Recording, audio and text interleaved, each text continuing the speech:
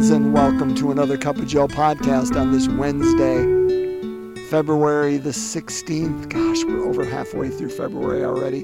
Wherever you are, whenever you are listening to this, I wish you God's life and God's beauty and God's goodness today. Thanks for being present and opening God's Word with me. It's good. It is a good one today. It's kind of an odd story. I think it's one, if memory serves. No, I didn't look it up. I think it's one where we only find it in Mark's gospel. And it's kind of funky, just odd. So what is it? It's Mark chapter 8, verses 22 to 26. Again, we're just marching straight through Mark. We're doing it sequentially. And we're going to pick up right where we left off yesterday. Yesterday, you remember, disciples forgot their food. They were, pointing fingers at each other, wondering, hey, whose fault is it? Where are we going to go hungry? What's going on? Even though we just saw the miracle of the loaves and fishes. And Jesus says, beware of the leaven of the Pharisees and the followers of Herod. And they just don't get it. Well, okay, they were on a boat at that time. Well, the boat has landed. And here is where we pick up, okay? Mark 8, verses 22 to 26. Let's break open God's Word. A reading from the Holy Gospel according to Mark. When Jesus and his disciples arrived at Bethsaida, people brought to him a blind man and begged Jesus to touch him. He took the blind man by the hand and led him outside the village. Putting spittle on his eyes, he laid his hands on the man and asked, "Do you see anything?" Looking up, the man replied, "I see people looking like trees and walking." Then he laid hands on the man's eyes a second time, and he saw clearly. His sight was restored, and he could see everything distinctly. Then he sent him home and said, "Do not even go into the village." My friends, the gospel of the Lord. Praise to you, Lord Jesus Christ. That's what we got, my friends. We got walking trees today. I feel like this should be a story of the Lord of the Rings. Maybe this is where J.R.R. Tolkien got his idea of the Ents. And if you don't get this because you haven't read Lord of the Rings, stop this podcast right now, and pick up. The Hobbit's good. It's cute. Nice child story. But the Lord of the Rings, best 3 books you'll ever read. Trust me, you will. Okay.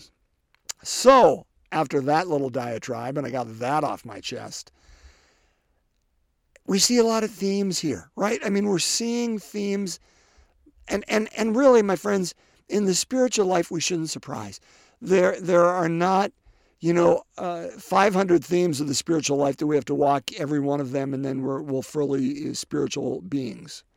We're already spiritual beings because the God of the universe, in his great humility and condescension, houses God's very self within us. We carry the dignity, the image and likeness of our God within us. And so the spiritual life really, it comes down to just a handful of concepts that we need to come back to. So the things that we talked about, I want to say it was last week, the first things. So Jesus gets to Bethsaida. He is crossed to the other side, okay? He's left behind the multitude who he fed, and more importantly, the Pharisees who were arguing with him and confrontational. And the crowds bring to him a blind man, and they beg Jesus to touch him. Again, this idea of touch, and I'm not going to drive it home. You get it. We talked about it last week. But the healing power, the healing aspect that touch brings with it. We see it not just once, that they beg him to touch him.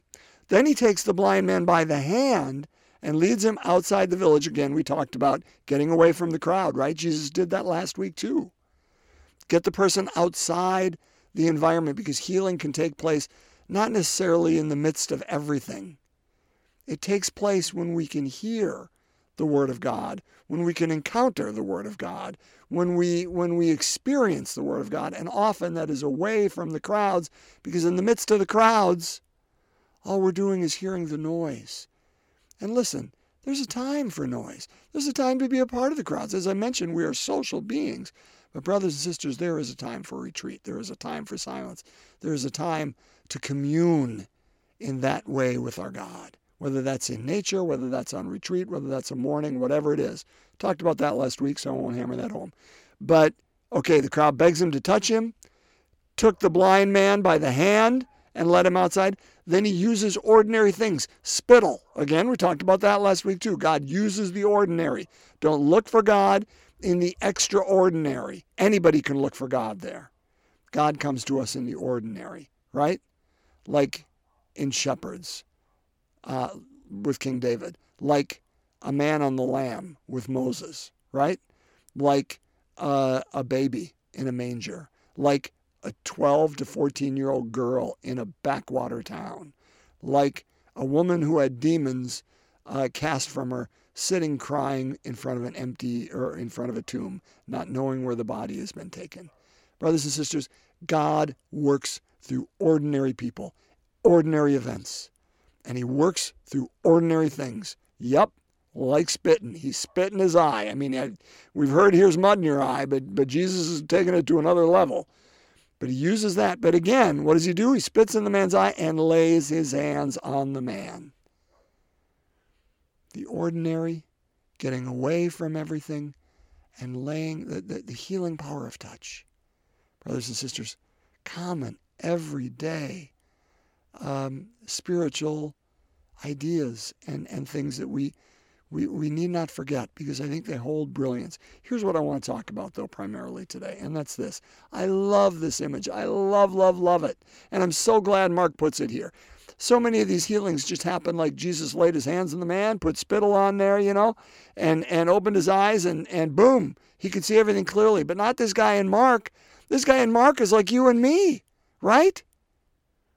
Because, brothers and sisters, healing doesn't happen in a moment. Healing happens over time. And you and I go through lots of our life seeing things that are looking like trees walking around. And it's better than it was, because I used to not be able to see a thing. Now, I'm just seeing people that look like trees and walking. So what do I mean? I mean, brothers and sisters, does God have anything left to surprise you with? Do we feel we know who God is? Because my argument would be, I think our image of God, again, to use the image of the blind people looking at the elephant, and all around there, they think they have the fullness of it, the one who has the trunk, or the one who has the tail, or the one who has the leg, or the one who has the belly, or whatever it is.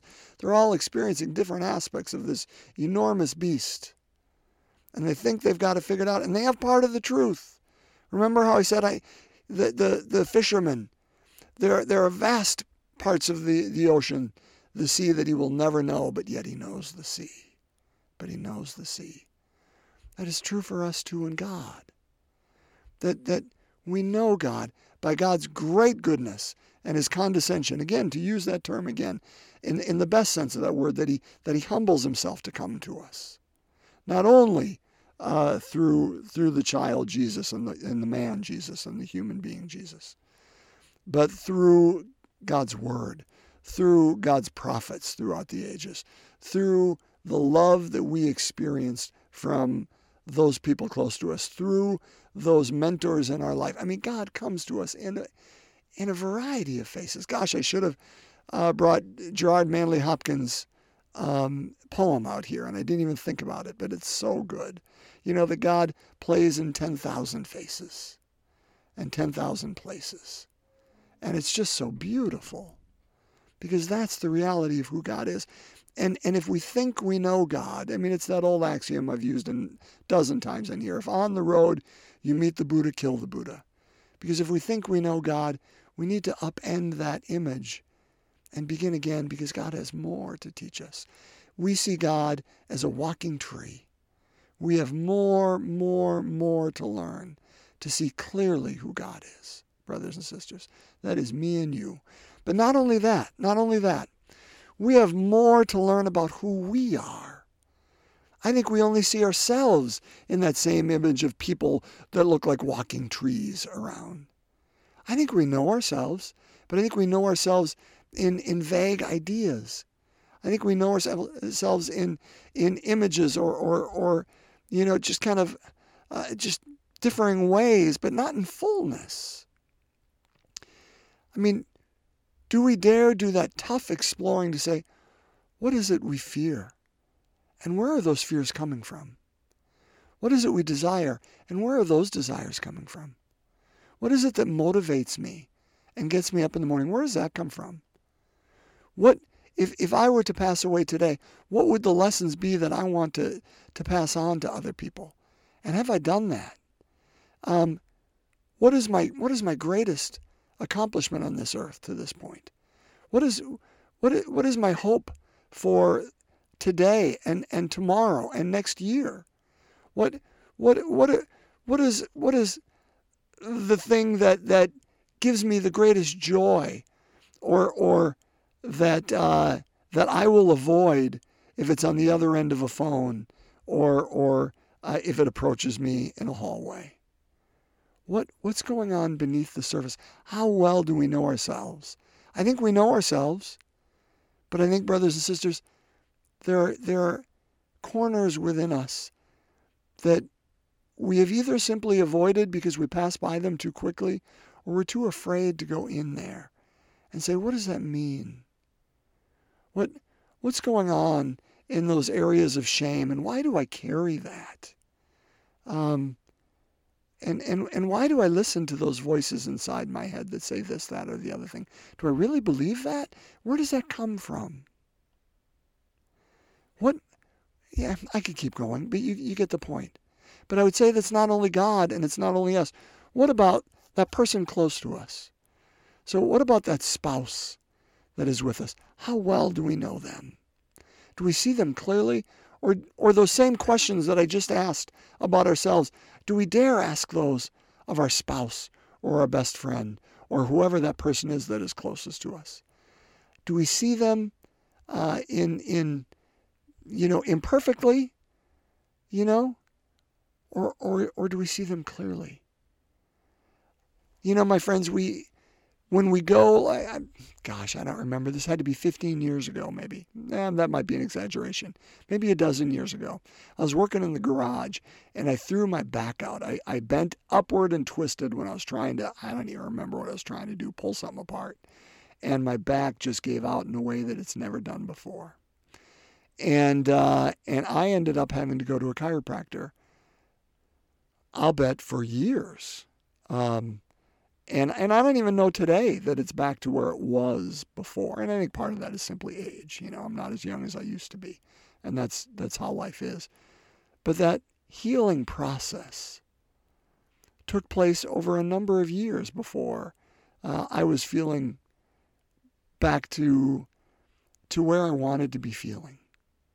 And we think nothing of doing that, of going to a chiropractor every week or every 2 weeks or whatever it is, or going to a physician or taking a medication, for a burst, for a number of days or whatever. We know that healing takes place over time in the medical sense. But do we know that in the spiritual sense too? That it's not a matter of, oh man, I need something today and I need to pray to God and boom. If God doesn't show up by next week, something's wrong with God or something's wrong with my prayer. My friends, the law of spirituality is what Jesus is showing us here today. That clarity of vision, it takes time. It takes time. And that's okay. We just need to stay in the ring. We need to stay with Christ and allow him to continue to touch us. with whatever and however he chooses to do it, through ordinary measures that people or places or things will come up to us in ordinary ways that will continue to provide that healing to us, no less than the spit in this very image. But that will take place over time. The grief that we carry, the lack of trust that we may carry, the hurts that we carry, the hopes that we carry, the fears that we carry, that is not something that by tomorrow we can set aside.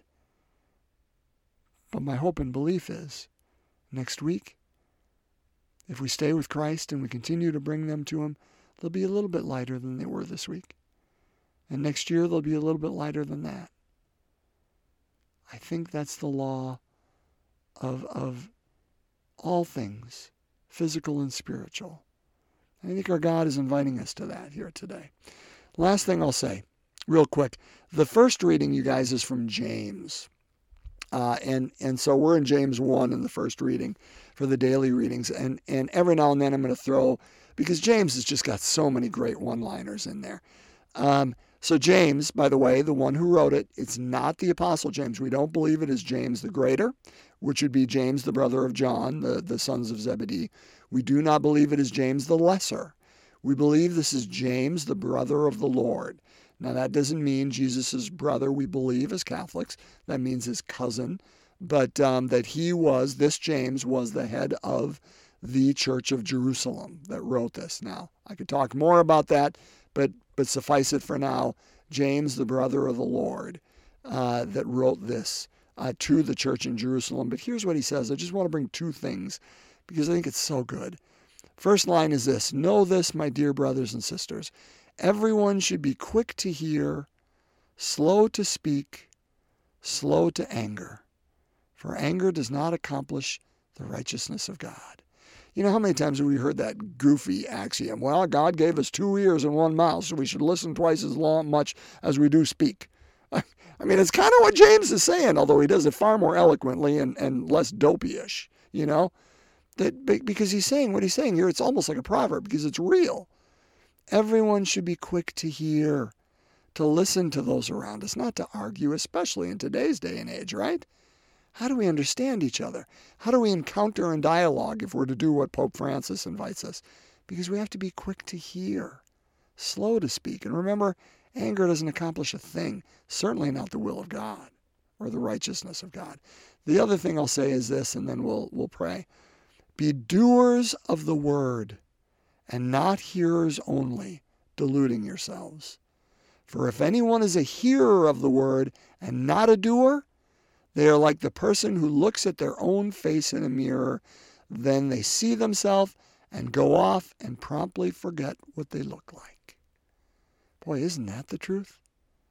My friends, I've said this how many times? I don't think we're bad people at all. I don't think we are. God, we're made in the image and likeness of God. We carry that spirit. I think we're a forgetful people. We're a people who has a hard time remembering who we are, what we're about. And that's what James is saying here. He's like, don't be like people that look in the mirror and see themselves and promptly go off and forget. We're called to be doers of the word, not hearers only. That we hear the word, it takes that root within us, and we go off and live the word. Oh, James. There'll be more, tidbits of wisdom for him along the way, but that's enough to wet our whistle for now. How about that, huh? Well, let's pray. And so we begin, my friends, as we begin all things in the name of the Father, Son, and Holy Spirit, amen. The third joyful mystery, the Incarnation. Jesus is born. Heaven and earth are united in this God-man. Our Father, who art in heaven, hallowed be thy name. Thy kingdom come, thy will be done on earth as it is in heaven. Give us this day our daily bread, and forgive us our trespasses, as we forgive those who trespass against us. And lead us not into temptation, but deliver us from evil. Hail Mary, full of grace, the Lord is with thee. Blessed art thou among women. Blessed is the fruit of thy womb, Jesus. Holy Mary, Mother of God, pray for us sinners, now and at the hour of our death. Amen. Hail Mary, full of grace, the Lord is with thee. Blessed art thou among women. Blessed is the fruit of thy womb, Jesus. Holy Mary, Mother of God, pray for us sinners, now and at the hour of our death. Amen. Hail Mary, full of grace, the Lord is with thee. Blessed art thou among women. Blessed is the fruit of thy womb, Jesus. Holy Mary, Mother of God, pray for us sinners, now and at the hour of our death. Amen. Hail Mary, full of grace, the Lord is with thee. Blessed art thou among women. Blessed is the fruit of thy womb, Jesus. Holy Mary, Mother of God, pray for us sinners, now and at the hour of our death. Amen. Hail Mary, full of grace, the Lord is with thee. Blessed art thou among women. Blessed is the fruit of thy womb, Jesus. Holy Mary, Mother of God, pray for us sinners, now and at the hour of our death. Amen. Hail Mary, full of grace, the Lord is with thee. Blessed art thou among women. Blessed is the fruit of thy womb, Jesus. Holy Mary, Mother of God, pray for us sinners, now and at the hour of our death. Amen. Hail Mary, full of grace, the Lord is with thee. Blessed art thou among women. Blessed is the fruit of thy womb, Jesus. Holy Mary, Mother of God, pray for us sinners, now and at the hour of our death. Amen. Hail Mary, full of grace, the Lord is with thee. Blessed art thou among women. Blessed is the fruit of thy womb, Jesus. Holy Mary, Mother of God, pray for us sinners, now and at the hour of our death. Amen. Hail Mary, full of grace, the Lord is with thee. Blessed art thou among women. Blessed is the fruit of thy womb, Jesus. Holy Mary, Mother of God, pray for us sinners, now and at the hour of our death. Amen. Hail Mary, full of grace, the Lord is with thee. Blessed art thou among women. Blessed is the fruit of thy womb, Jesus. Holy Mary, Mother of God, pray for us sinners, now and at the hour of our death. Amen. Glory be to the Father, to the Son, and to the Holy Spirit, as it was in the beginning, is now, and ever shall be, world without end. Amen. O my Jesus, forgive us our sins, save us from the fires of hell, lead all souls to heaven, especially those in most need of thy mercy. In the name of the Father, Son, and Holy Spirit. Amen. My friends, bless you. We are halfway through this week. Make it the best you can. And thanks for being present with me today. God's peace.